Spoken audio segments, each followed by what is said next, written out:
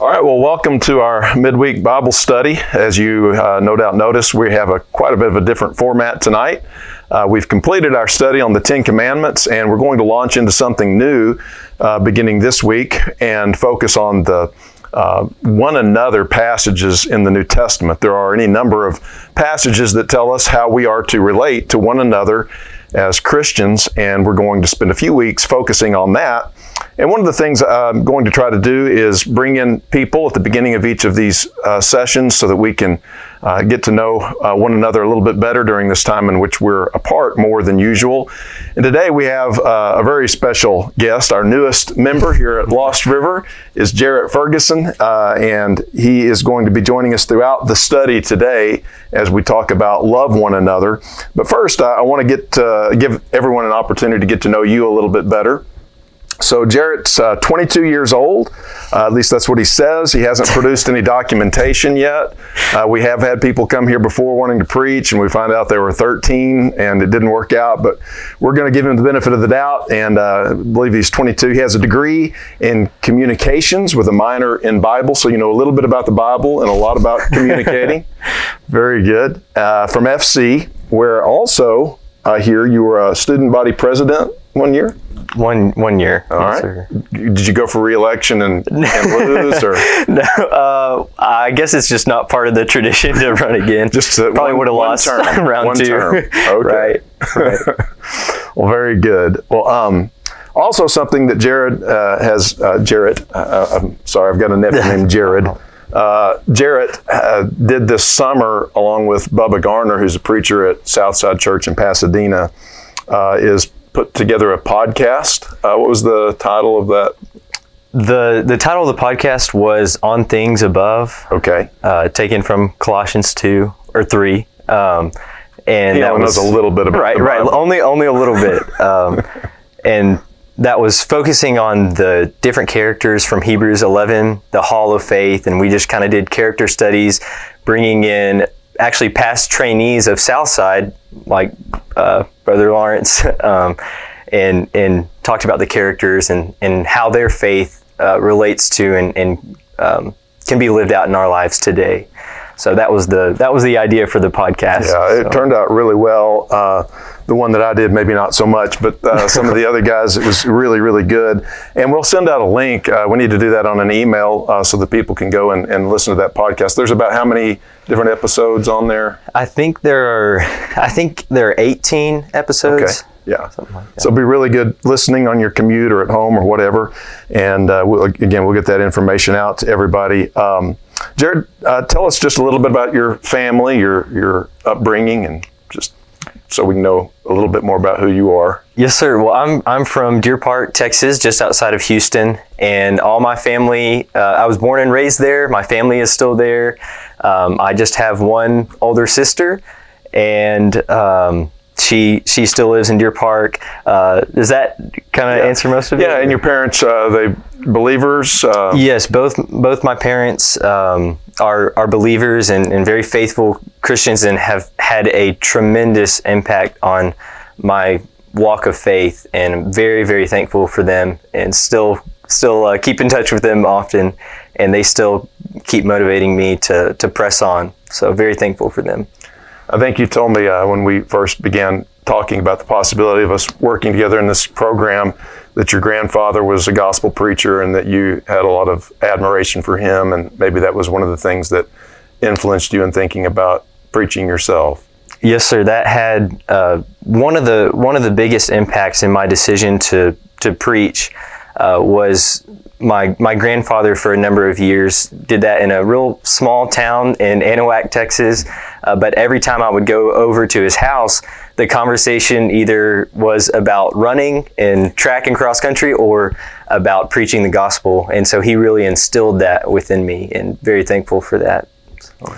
That's great. That's great to hear. And running is one of your hobbies, right? Yes, sir. Yeah. Enjoy what's running. Your fastest mile? I don't really know. I never really timed the mile, but I'm not sure. Okay. Okay. Well, I'm sure it's pretty fast from what I've heard. So That's one thing we needed was a runner who comes from Texas. We didn't have enough of those around here, but I like to run from Texas. Jarrett's faster than I am or ever was. Jim Ward also is from Texas, so we just need more Texas preachers here in Bowling Green, and now we've got one. Well, here at the preacher training program, Jarrett and I are going to be focusing on helping him develop in his biblical studies and in sermon preparation and delivery, various aspects of church ministry and leadership and evangelism and counseling and all the things that can go with this kind of work. And he's eager about it. I'm very excited about him and looking forward to this opportunity that we'll have together. When Jarrett was here visiting a few weeks back, we asked him to do one of our daily devos that we were doing every day at that time. And he did one on what the gospel means to me. Tell us a little bit more about what you had to say then, in case we've forgotten. Right. So, well, I'll see if I can remember too. So when we think about the first gospel sermon that was preached, my mind usually goes over to Acts chapter 2 and Peter at Pentecost. And certainly, I think we understand what we mean by that, but I think it's really interesting. Paul, over in Galatians 3, talks about how the gospel was actually preached thousands of years beforehand to Abraham.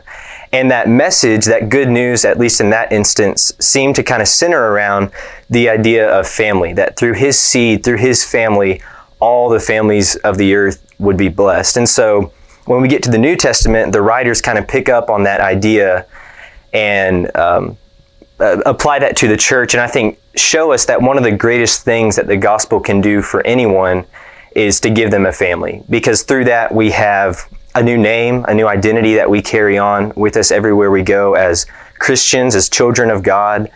We have new relationships, brothers and sisters who help us on that journey, and then ultimately a Father who looks out for us and who loves us and has chosen us and adopted us into that family, and who's bringing all of us home. Yes, so it's a tremendous blessing and benefit of being a part of his family. And then that makes a great place for us to transition into our new topic that we're going to begin studying tonight and run for the next several weeks. And that has to do with these one another passages in the New Testament about how we are to, in the family of God, be relating to and treating each other. And Jarrett, those include any number of passages. This isn't even exhaustive, but we're told in 1 John 4, 11 and 12 to love one another. We're told to serve one another. We're told to care for one another, encourage one another, pray for one another. That's a big one. Honor one another, forgive one another, be hospitable to one another, not to speak against one another, to accept one another, and to be at peace with one another. And we do all of this because, as you just said, we are members of one another. And so if we're going to enjoy the benefit of that blessing of being the family of God, we're going to have to learn to relate to one another in the way that he's teaching us to do so here. So I think that's the benefit of these passages. And in the studies, we're not going to look at every one of them. We're going to select several. But today we want to focus on that first one, love one another, from 1 John 4, 11 and 12. Jared, when you read that passage, in fact, if you don't mind, would you read that for us, 1 John 4, 11 and 12, and then tell us what you see John commanding us to do, maybe why he's commanding us to do it, and even if he gives us any clues to how to do it. Right, so 1 John 4 in verse 11 says, "Beloved, if God so loved us, we also ought to love one another. No one has ever seen God. If we love one another, God abides in us, and his love is perfected in us." So when we zoom in on verse 11, the answer to that question of what is he commanding us to do seems pretty straightforward, seems pretty simple, and that is we ought to love one another. But I think if we sort of dive in a little bit deeper into what he's saying and think about what that really means, there's a lot more substance and a lot more depth to it, and it's a lot more transformative too. And so getting into sort of the why we should love one another, to the world, there isn't much of a reason to. That's right. It would be something along the lines of love one another because you get something out of it, this give and take, this exchange. and maybe it doesn't even revolve around that. Maybe just to take a step further back, it's, well, why do that at all? Why would I love anybody? Why not just look out for myself? And I think that's an interesting idea in competition with what John is admonishing us to do, to love one another, because he says it's rooted in God's love for us. Okay. It's about gratitude and reciprocity, being so overwhelmed by God's love for us that we can't help but pour that out to other people. And it reminds me kind of what the Apostle Paul says over in 2 Corinthians 5 about how the love of Christ controls us. Everything we do is centered around that, the way that we live our lives, the way that we think, and then certainly the way that we interact with other people. That's really good. And it just seems that that's such a beautiful way to conceive of what life is really all about. We're creatures who've been blessed by God with so much. We've been given life, and now we know He loves us. He's adopted us, as you said, into His family. And we have brothers and sisters, and it just makes sense from that worldview that we ought to love each other. Mm-hmm. And like you said, the world really doesn't have much of a rational explanation as to why I should do that for you. If it's going to cost me something, then why should I do that? But from the biblical worldview, it makes perfect sense, and we can love one another and be consistent.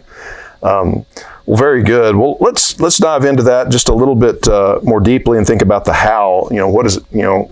We know what we're supposed to do. We know why we should do it. God loved us, so we should love one another. But does He give us any guidance in the passage that you see about how we specifically should go about doing that? Yeah, I think He definitely explores that if you back up to verses 9 and 10. And I think it's interesting when we do perceive the love of God like we should, I think it really, what it does is change the question from why should I do this, but to, like you were saying, the how. Okay. How can I, or maybe even how could I not? How could I not do that? And so if we look at verse 9, he says, first of all, this is how God showed His love among us. And I want to pause on that phrase, among us. I think that's key. It's not just some distant, vague, ethereal kind of thing. It's not some foreign concept, but God's love. Just some sentiment. Right. But God's love took on flesh and dwelt among us, like He talks about in His gospel. And then at the beginning of the book, that which we've seen and looked upon and touched with our hands, it was manifest. That life was manifest among us. But then picking up again in verse 9, so that love, God showed us His love. He demonstrated that love among us in which He sent His Son, His one and only Son, into the world that we might live through Him. And so the first thing we see about God's love is that it's sacrificial. It's the giving of His Son, the pouring of Himself out, certainly on the cross, but just in all the ways that God has given of Himself throughout all of time, and certainly culminating in the sacrifice on the cross. Yeah. When we think of sacrifice, you think of something that, really does cost you something. And as human beings, we realize that when we make a sacrifice, that it is costly. We're giving something up for someone else. A mother to love a child has to almost completely turn herself inside out to bring this life into existence and then to nurture it through infancy. And it's a tremendous sacrifice, and you see that as being an essential component of love. But sometimes we think about, well, God's love, how could God really make a sacrifice? But in the gospel story, we see how that could actually be. And when He gave His Son, I don't think we should ever fall into a trap of thinking, well, for God, that was easy. I mean, nothing's too hard for God as it relates to His power and His strength, but the cost personally to Him of giving His Son to suffer and bear the sins of the world, that's an incredible sacrifice. I think about as a parent, and I've been fortunate enough not to live through a time in which this was necessary, but sending a son off to a war, making that kind of sacrifice, and the son going off to war, and it's not even clear to me whose sacrifice is the greatest there. The son's going and potentially offering his own life. The parent, the father, the mother who've invested in that child and loved them, and their heart is bound to them, to see them go and potentially never return. That's a huge sacrifice that people make for their freedom, for their countries.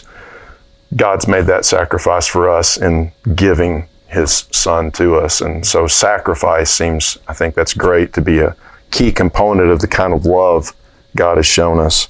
He also talks about that love involving something that we needed. God's love met us at a point of our personal need. It wasn't that he just loved us in some way that didn't really matter. As you said earlier, it's transformative because we're dead, as the scripture says, in our sins and our trespasses. The older I get, the more I become aware of the pain and sorrow and misery that my own sin has brought upon me, and how desperately I need the sacrificial love of God in giving of his son Jesus for my sin, to redeem me, to save or rescue me from what I am becoming as a consequence of my sin. And I think about, where would I be if not for Jesus Christ? Where would the world be if it weren't for Jesus today? It's bad enough as it is with all the checks that he's put in place and the restraints that his love has on keeping people from being evil as they would otherwise be. And if you took that away, how desperate would our situation be? So his love is sacrificial, you said. It meets us at a point of our need. What else do you see as how God loves us? Yeah, I think also continuing with that is in verse 10, we see that it's undeserved. And this is, I think, one of the most amazing things about the love of God. There in verse 10, it says, not that we loved God, but that he loved us. So not that we gained his favor or that we were good enough or righteous enough to finally convince him and persuade him to love us, but that he chose to love us in spite of our sin, in spite of our rejection of him. And it reminds me of what Paul wrote over in Romans chapter 5 and verse 10. I'll turn there real quick. But there in Romans 5 and verse 10, it says, or beginning in verse 6, for while we were still weak, at the right time Christ died for the ungodly. For one will scarcely die for a righteous person, though perhaps for a good person one would dare even to die. But God shows his love for us, that while we were sinners, Christ died for us. Since therefore we have now been justified by his blood, much more shall we be saved by him from the wrath of God. For while we were enemies, we were reconciled to God by the death of his Son. Much more, now that we are reconciled, shall we be saved by his life. And so God's love, it is completely undeserved by us. Even while we were weak, even while we were sinful and rejected him in every way, even while we were enemies, he says, God displayed his love. He reconciled us to himself through the sacrifice of his son on the cross. That's a really good insight. Which brings me to kind of the fourth thought about it, is how practical his love for us is. That in the latter part of the passage you read there in Romans 5, he talks about how he has reconciled us or put away God's wrath. God's anger toward us was justifiable at what we had done to dishonor him, to disgrace ourselves, and to harm one another. And God is justifiably angry at our sin, and yet through the cross he makes a way for his anger to be triumphed over by his mercy and grace.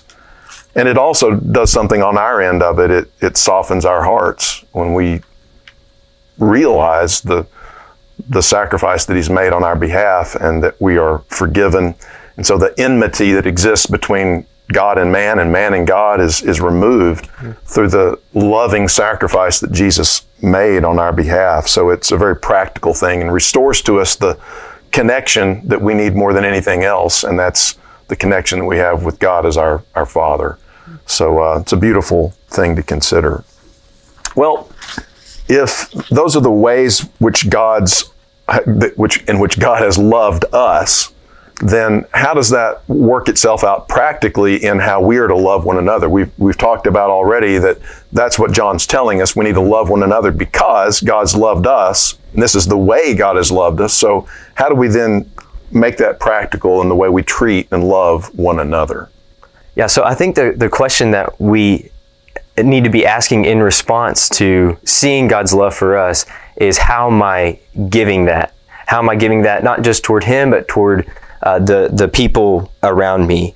In asking, what is that love? What is my love really costing me? What am I sacrificing? And maybe that sacrifice comes through material things, financially, things like that. But more often it comes through things like the sacrifice of my time, listening to others. Maybe that comes through my energy, serving other people even when I'm exhausted and beat tired and just kind of want to take a couple hours to myself. Or maybe through my attitudes, sacrificing my own happiness and maybe my own joy and contentment for other people. It's about sacrificing my interests for the interests of others, like Paul talks about over in Philippians 2. Mm-hmm. And so that idea of, whatever room I walk in, I'm last. I'm putting everybody else before myself. Or as Paul would say it again in Romans 12, it's about living every day as that living sacrifice. Yeah.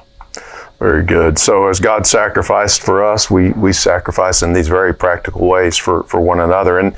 And just like His love in sacrifice met us at a point of need, we need to be looking for that need in other people and how we can love them at a point that they have a need. And I think your examples of that really hit on so many of the areas where we can do that. People we don't have to look very far in the world to find somebody who's hurting.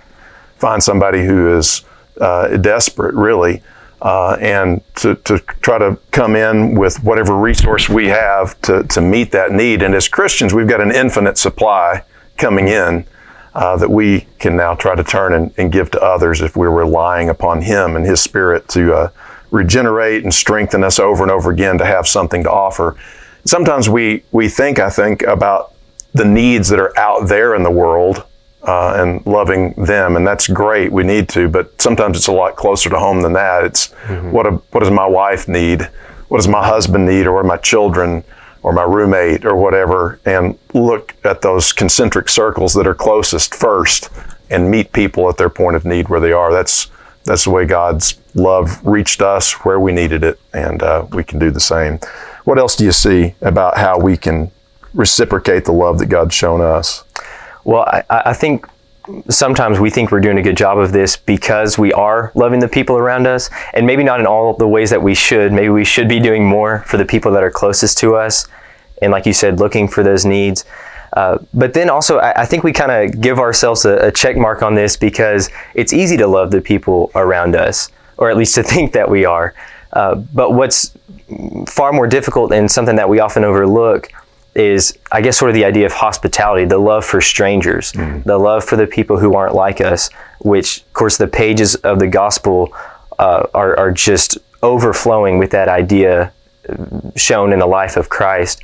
But my mind goes over to Matthew chapter 5 and the Sermon on the Mount, where right in the middle of this sermon, Jesus says, you've heard it said, you shall love your neighbor and hate your enemy. But I say to you, love your enemies and pray for those who persecute you, so that you may be sons of your Father who is in heaven. So he says, first of all, that the thing that makes us like the Father is not just loving, but specifically loving our enemy, the people who aren't like us. For He makes His sun to rise on the evil and the good. He sends rain on the just and the unjust. For if you love those who love you, what reward do you have? Do not even the tax collectors do the same? And if you greet only your brothers, what more are you doing than others? Don't even the Gentiles do the same? So that's that idea we were talking about, how, of course, you're going to be able to love the people around you. You're no better than the rest of the world if you're only doing that. But then he finishes with what maybe this is sort of the thesis of the whole sermon.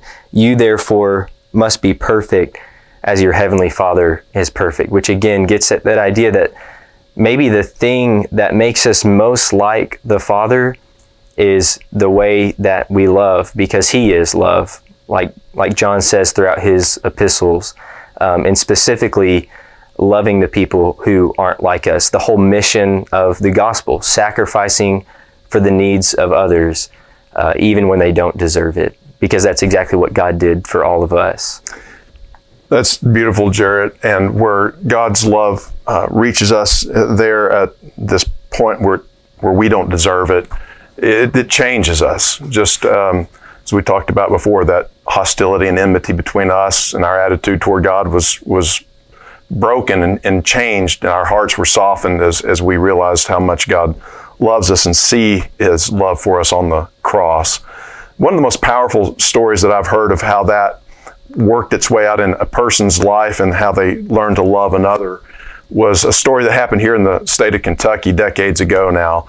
But there was a young man who was driving drunk, and he ran through an intersection, and he struck another vehicle driven by another young man, about 18 or 19 years old, as I recall, and killed him.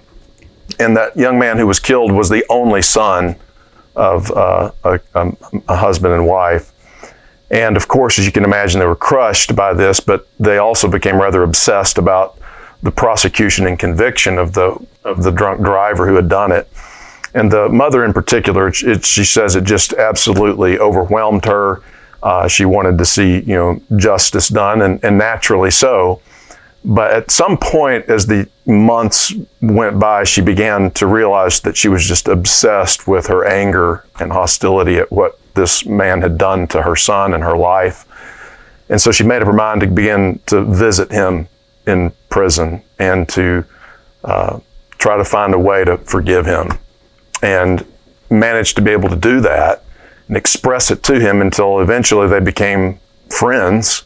And when he was eventually released from prison, they converted him. He became a believer.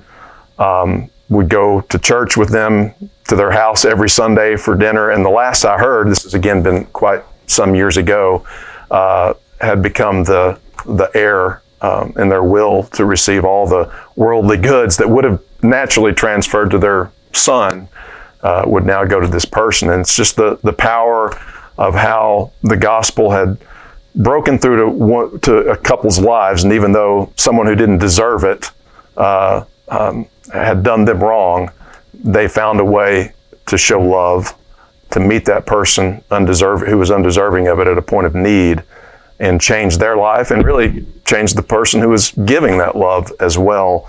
And it's just, again, a beautiful tribute to the power of the gospel and how we can learn to one another, each other, the same way that God has treated us. Well, love is a distinctly Christian virtue. I think we've seen that in this study. And along with other Christian virtues, it seems to be fading in our culture today. So let us, as brothers and sisters in Christ, do everything we can to love one another, and in doing so, let our light shine. One other passage to close with, and then I'll ask Jarrett if you would to lead us in a prayer, is from 1 John chapter 3, verses 16 through 18, which says, "This is how we know what love is. Jesus Christ laid down his life for us, and we ought to lay down our lives for our brothers. If anyone has material possessions and sees his brother in need but has no pity on him, how can the love of God be in him? Dear children, let us not love with words or tongues, but with actions and in truth." Jarrett? Our great God and Father, you are the God of Abraham, Isaac, and Jacob. You are the God of the promise. And you spoke this world into existence, and then you spoke your word to people thousands of years ago, even to a man, Abraham, who became our father through the people of faith. And as we take up that journey of faith, we pray that we can follow in the footsteps, not just of people that have gone on before us and examples that have gone on before us, but your Son, who showed perfect love throughout his life, who continually sacrificed for the needs of others, for people who didn't deserve it, for people like us, and who showed us practically how to live out that love, for he is love. Father, help us not just to speak of this, but to live it out every day in our lives, and to be controlled by it, to be so overwhelmed by your amazing and infinite love that it pours out to the people around us. Father, we thank you for your love. We thank you for the family that we have through your Son, and we thank you for the family here at Lost River. Thank you for all things, and especially for the sacrifice of your Son. And it's in his name we pray. Amen. Amen.